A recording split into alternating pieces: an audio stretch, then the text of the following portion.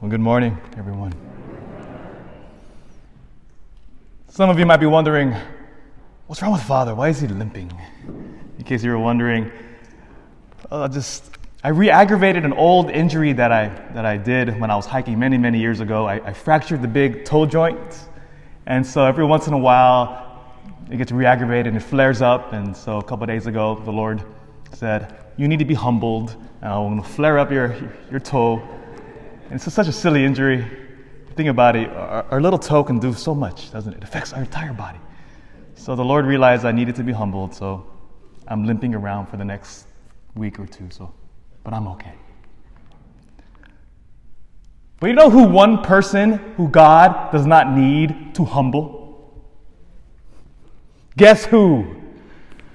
It is the great saint we remember today, as we celebrate the solemnity of the Immaculate Conception of the Blessed Virgin Mary. God did not need to humble Mary,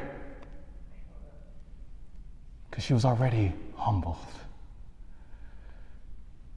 This great teaching of the Immaculate Conception speaks of when Mary was conceived in her mother's womb. She was preserved from the stain and the effect of original sin.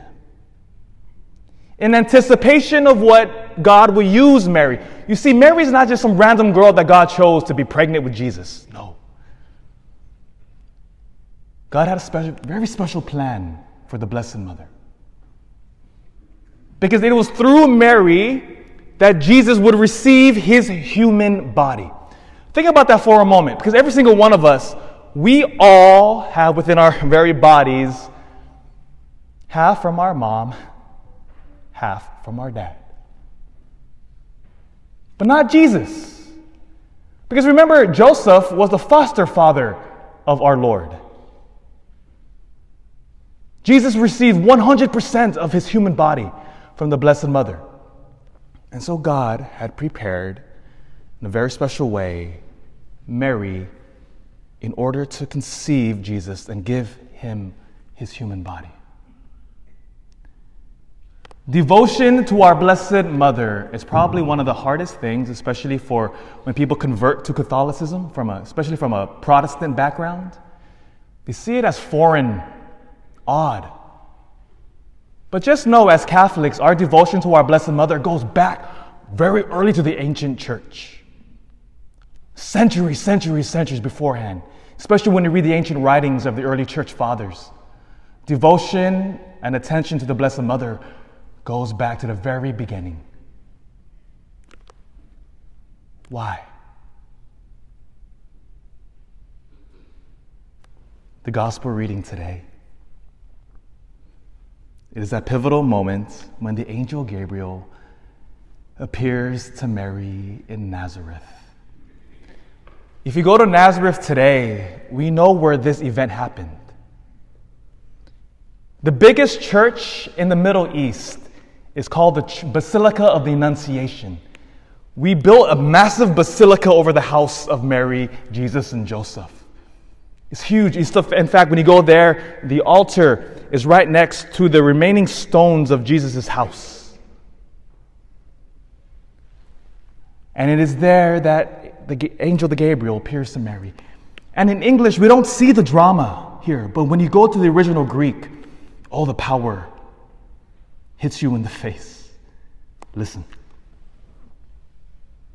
The angel said to Mary,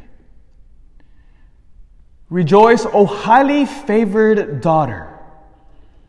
Now, in English, it seems flat.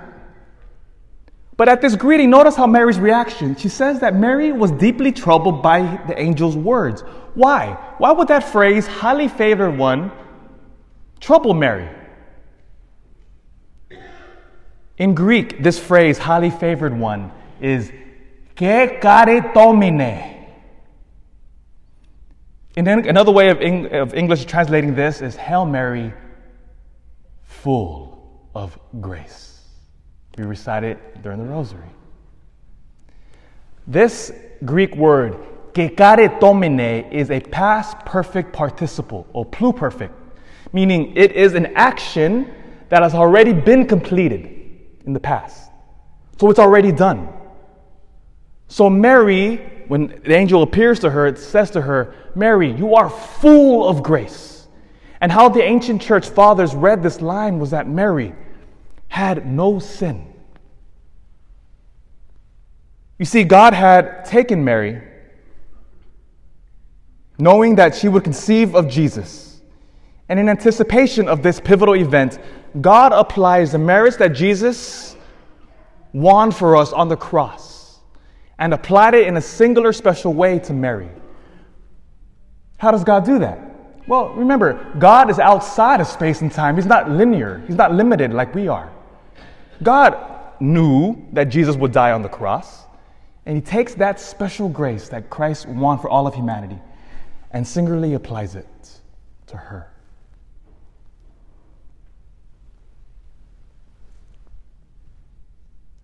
Mary is special. But when you think about it, now going back to the first reading today from the book of Genesis, let's ask ourselves, what would the world look like if Adam and Eve did not eat of the fruit? Can you imagine that? Pause for a moment. What if Adam and Eve did not eat of the fruit of good and evil?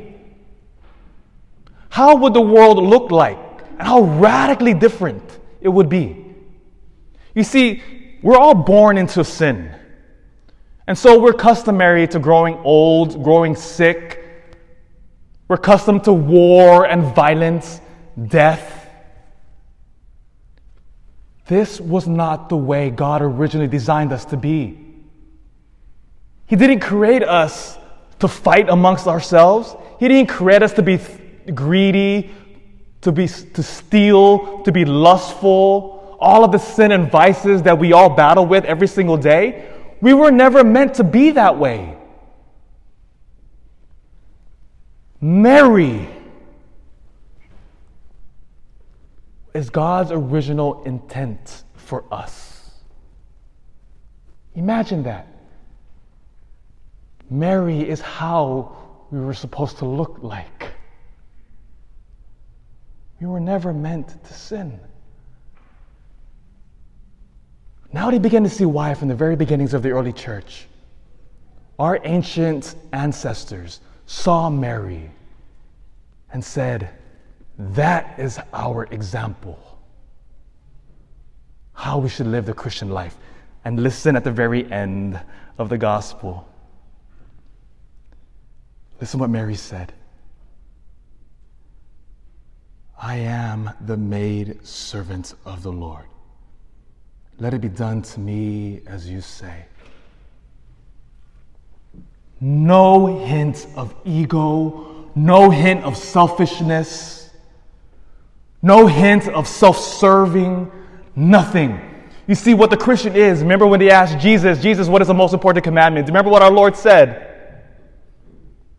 Love God with all of your heart, soul, and mind, and love your neighbor as yourself. Jesus leads the way, and Mary followed that radically perfectly. Mary shows us the way. That is why on this day, on the Immaculate Conception, we remember our true identity and the glory of what it means to be a human being alive fully in Christ. Mary is our example.